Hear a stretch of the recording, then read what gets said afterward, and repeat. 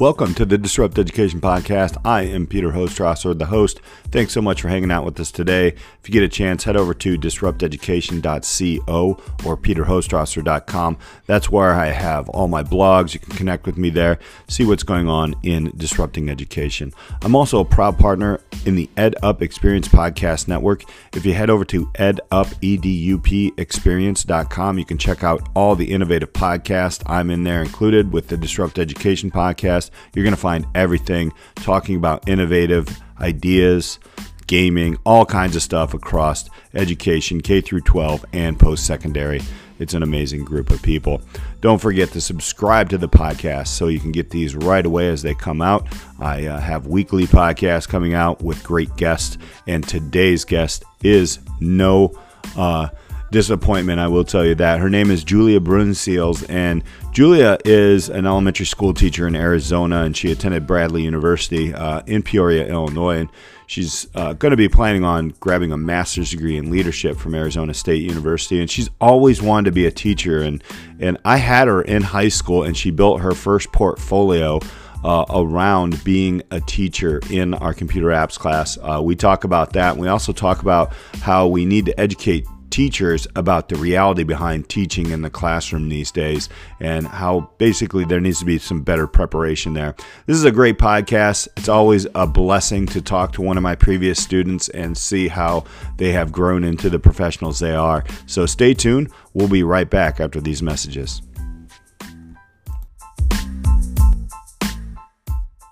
I spoke to Precious, who is a junior in high school, and she talked about her experiences with SpikeView. Almost every day, we get emails of students in our school getting accepted to different colleges, to different internships. And I feel like every school will want to see their student thrive and go to big universities and go to different opportunities, like different internships, apprenticeships, and all that stuff.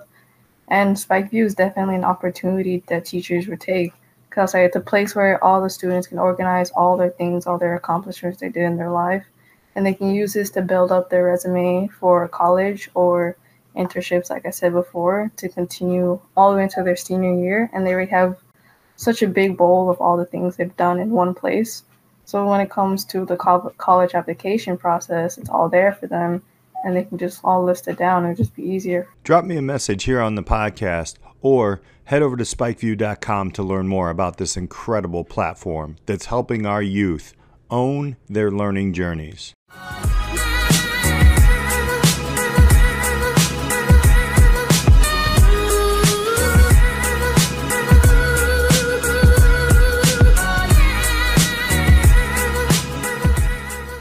Welcome to the Disrupt Education Podcast. Hey, I've got a wonderful guest today. Julia Brunseals is here.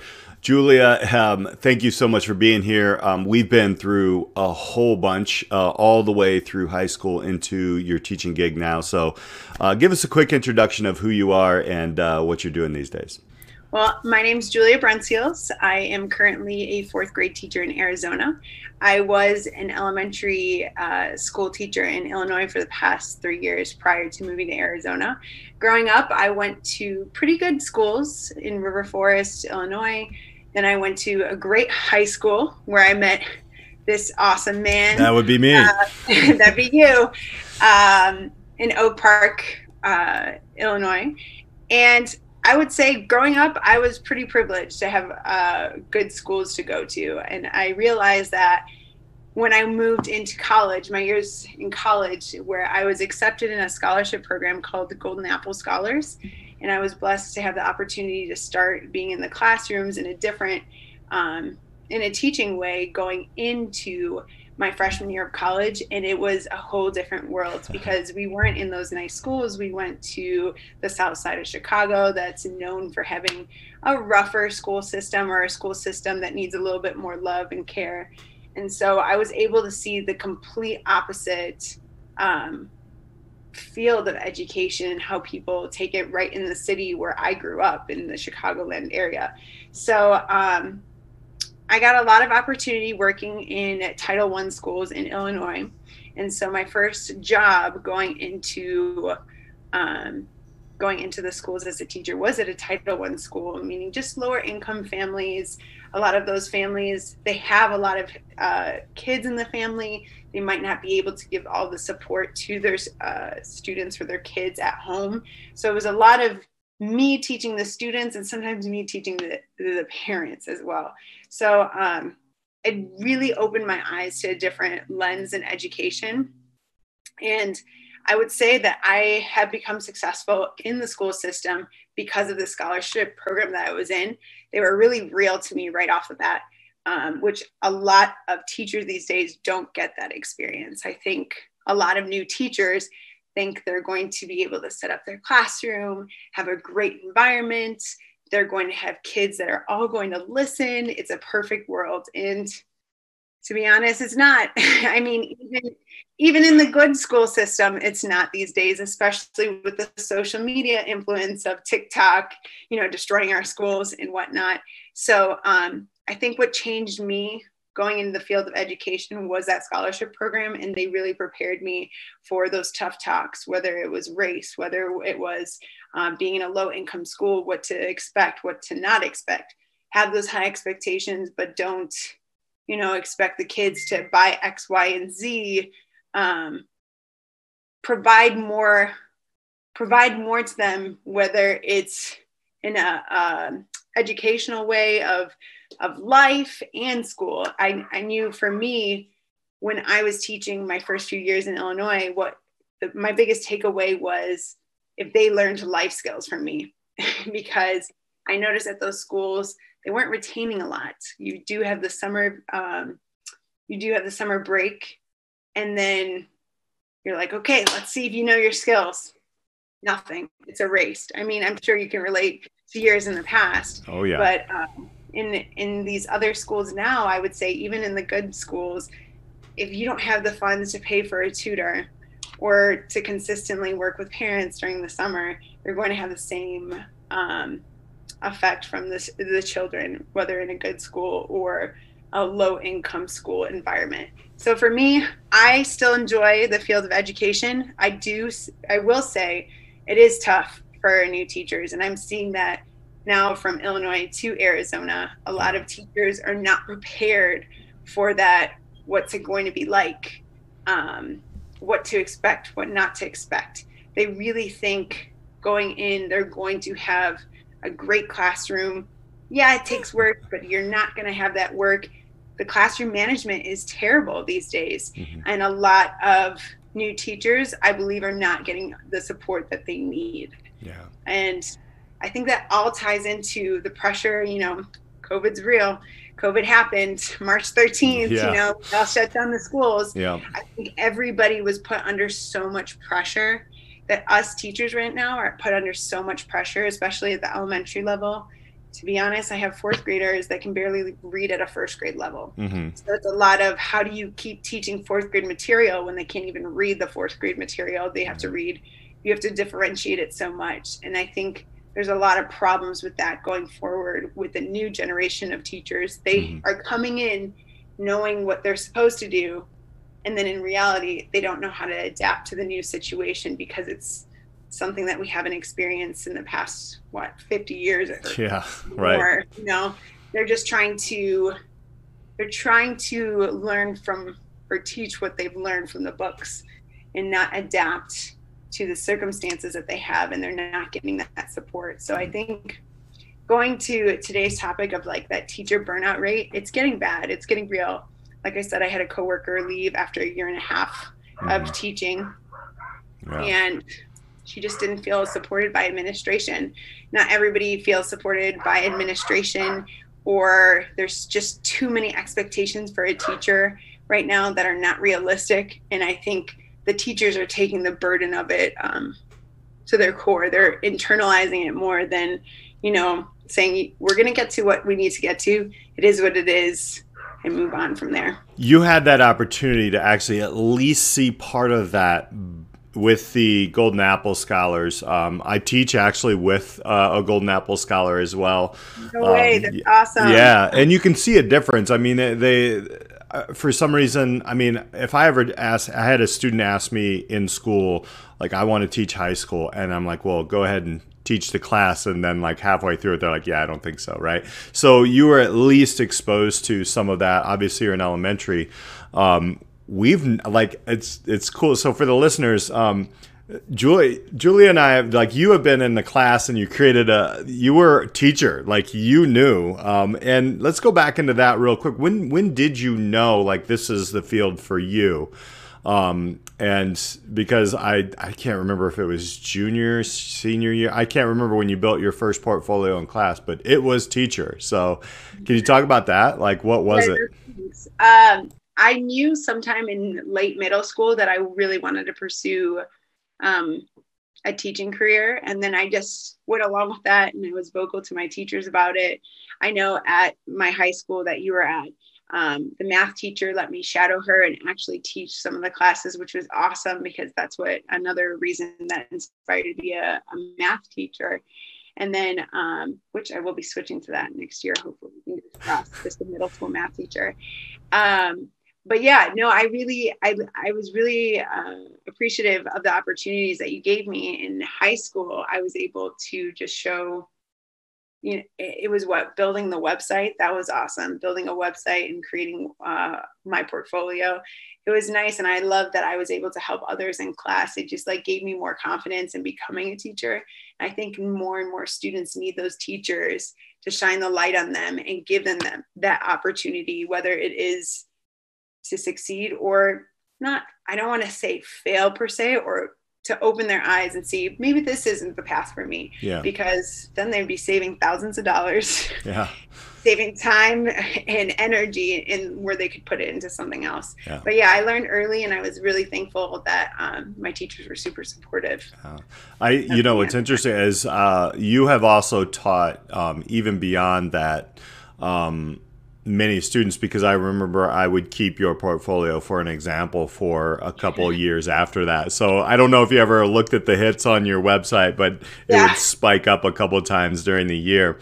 So it was interesting. It was really cool to see that education kind of spreading out. It was almost like you're mentoring others, because I could show people mine, but like, I'm an old dude. So so obviously yours came in with a little bit newer look to it. One of the things that you mentioned, which is very interesting, is, you had a colleague leave.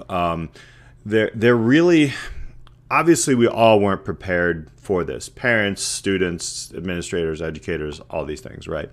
And then for a while, I feel like we were kind of heroes. I mean, we actually, somehow buttoned this thing up, kept people moving forward. Pacing and all that was probably a challenge, which I know it was for me at our school. How do we move forward here? So, obviously the things that we were taught in school to be a teacher, outside of those really cool opportunities that you had. But if you go back into your teacher training, I'm going to guess our teacher training, as scary as the gap between our age, was probably pretty similar. I'm just wondering, like, so from here on out, from somebody who's just, I wouldn't say super new, but you got your feet wet, you've seen a lot of things even before you came into the industry. What are some things that we probably should be doing, or maybe checking into, to get really good educators, and people who are going to I don't want to say like have the guts to stay, because that shouldn't be that way, but like, this is a difficult job. It was difficult before the pandemic, and now there's a lot more things coming at us that are making it more difficult. How do we do that? How does Julia, you're the rule maker, make it happen? Go. So, moving forward here, in order to keep some of these awesome educators or people going into the field of education, I would say, no matter what, have an open mind to anything. A lot of people in the field of education, they think they have an open mind, but they truly close it when when they're given constructive criticism, when they're given any piece of advice. And I think any young teacher needs to be open-minded when it comes to being flexible in the classroom, when it comes to getting that constructive criticism and not taking it to heart, taking it, okay, how can I do better to make sure my kids learn? Or how can I be a better educator? I think that's number one, a big thing, because I've noticed with the younger teachers, they're not open to taking any advice. They say they are, and then they're not, and hence why they feel so stressed why feel stressed when you have a team to help you. So I think that's my number one. I think on the other hand, I think those teachers that are already feeling burnout, they need to, this sounds really harsh, but like stop being so selfish and open their eyes and see there are new young teachers here in the field. Let's talk more positively. Let's cheer them on. Let's help them recognize what good they're doing, because in the years I've been teaching, there's been so much negativity. You can't, one person next door in the classroom is doing awesome things. You might take an idea and tell them you're taking the idea, and it's all of a sudden jealousy. And instead of that worked well in your classroom, that's going to work well with mine, and our whole community will work well together. It's not a competition. And I think that's a huge thing with the younger teachers. They need to realize there's no competition.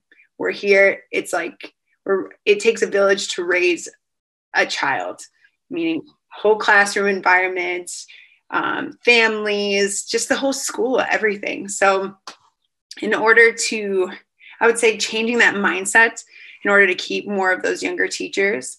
And if I could give advice to my younger teachers moving forward to get rid of that burnout rate, I would say focus on classroom management, because kids these days, I don't care what age, their attention spans are like this, because they have it on their phones. They have it on their tablets. They have it everywhere.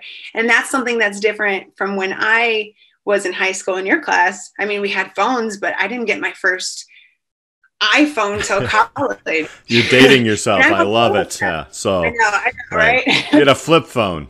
Yeah, I had a flip phone, and also I was like that goody two shoes that I'm like, I can't do this. I'm gonna get caught. Not kids. That's another problem. Kids don't have. How do I say this? A lot of kids now feel very entitled. They don't know how to respect adults, and I witness this on a daily basis. But with my class, for example, I hate eating lunch with my coworkers because all they do is say all the negative things about how I have today. And I'm not trying to toot my own horn, but I'm fine. I was given all that tough love in the beginning of the school year. And now it's like they know my expectations. It's real. We could have real conversations. I can teach them. Or my students are like, they're holding the door for another class. And they said, Ms. Brunseals, nobody's saying thank you. And I'm like, so going back, I'm like, that's because I'm true to manners. You respect people, you treat people how you want to be treated. And that's where I think those younger teachers, in order to not stop that, or to stop that teacher burnout, or, keep people in the field of education, is know your core values, know that tough love is okay in the classroom, and just stick to it. Consistency. Don't give up, especially when it's hard, because it gets better. So if we have that support system for our younger teachers, if we have that positive mindset, not overdoing the positive, but just cheering on and acknowledging, hey, you're doing this good, like keep up the good work, or hey, I love that idea, can I do that too? Right. Acknowledging that with our younger teachers, I think would be helpful and give them more of a drive to stay in the education, because right now, or in the field of education, because right now the kids, I will say, they're tough, especially with the social media trends. Right. People are trying to saw off chairs with their masks. Yeah, right. Having masks in the classroom, constantly, digressing from teaching because, hey, put your mask on. Right. Hey, put your mask on. Right. Or don't pick your nose through the mask. Right. Yeah. More at the elementary level than the secondary. But I'll tell you, it happens. Right. Exactly. Yeah. No, it's just like the little things now that we have to focus, choosing your battles, it's tough. I can imagine with cell phones right now, in the classroom at the upper level. You have to just focus on making education so much more engaging. And I think that's also what you know, a lot of people burn out. there's two things I took, and thank you for sharing that. There's two things that I'm taking from this. Starting with, there are 3, sometimes 4 generations of teachers in a system, like in a school building. And one thing that we don't really get trained on is actual teamwork, right? I've never seen a teamwork course in education at the secondary or at the post-secondary level when you're in your teacher training. It's basically, you're solo, right? You go and then you do feel, I've seen the competitiveness. I'm guilty of being competitive sometimes, so it's, how do we get more communities working together? And that's an interesting point. And the second thing that I've learned from what you were saying there was, the social media piece, if you go back to March 13th, 2020, that is where our students, that's where the identity of education changed, right? Like the entire identity of it. And at the secondary level, I can tell you, and probably more at the primary as well, when they flipped up, if you had the laptops, if students were, privileged enough to at least have a school with that communication, which not all did, they did have their phones there and they were creating habits. One of the things is I just acknowledged that with one of my courses in entrepreneurship. It's very interesting because they stopped. And of course, it used to be where you had like 15 to 20% kids disengaged. And now it's up into the 60s, 70% sometimes. I can imagine what it looks like at the elementary level, in the middle school level. But they all looked up and they're like, wait a minute, So I think we need to acknowledge these things. Those are 2 very great points that you made. So where do we go from here? Obviously, you're moving into a middle school math, which is you got to put a helmet on, but that's all good. Yeah, I know you can handle it. And then going forward, what if you were a person who was in charge of all the teacher training, what would be one thing that you would put into it post-pandemic that would help teachers move forward in that? I like that you pointed out the whole community of not knowing how to work as a team. It's so funny. We're in the field of education. We're expected to teach our kids to work together, but we can't work together as a team. So that's true. And the pandemic really has ruined that even decreased the what is team aspect. So I'm starting young. I start with my 4th graders. I have them work in a team. And then after we do something as simple as working as a team, whether it's just reading a passage or they create a project together, I talk to them and I ask for their feedback. What do you like about working with each other? Be honest. What went well and what didn't? And I can already see how some of them got frustrated with each other and some of them are happy. I said, let's see, just talking with them at a 9, 10, 11-year-old with 9, 10, 11 mindsets is interesting because that's how I am. I'm trying to plant the seed so then they can be those leaders going forward in that school system and hopefully in life to know what it's like to work as a team. I think I'm fortunate in my education at Bradley University. For undergrad, they made us do a lot of team projects. So I was able to witness who was the good one, who was not, who works together well, who's just the speaker, So that's something that I value a lot. And it's hard in the school systems because a lot of educators come into the professional development.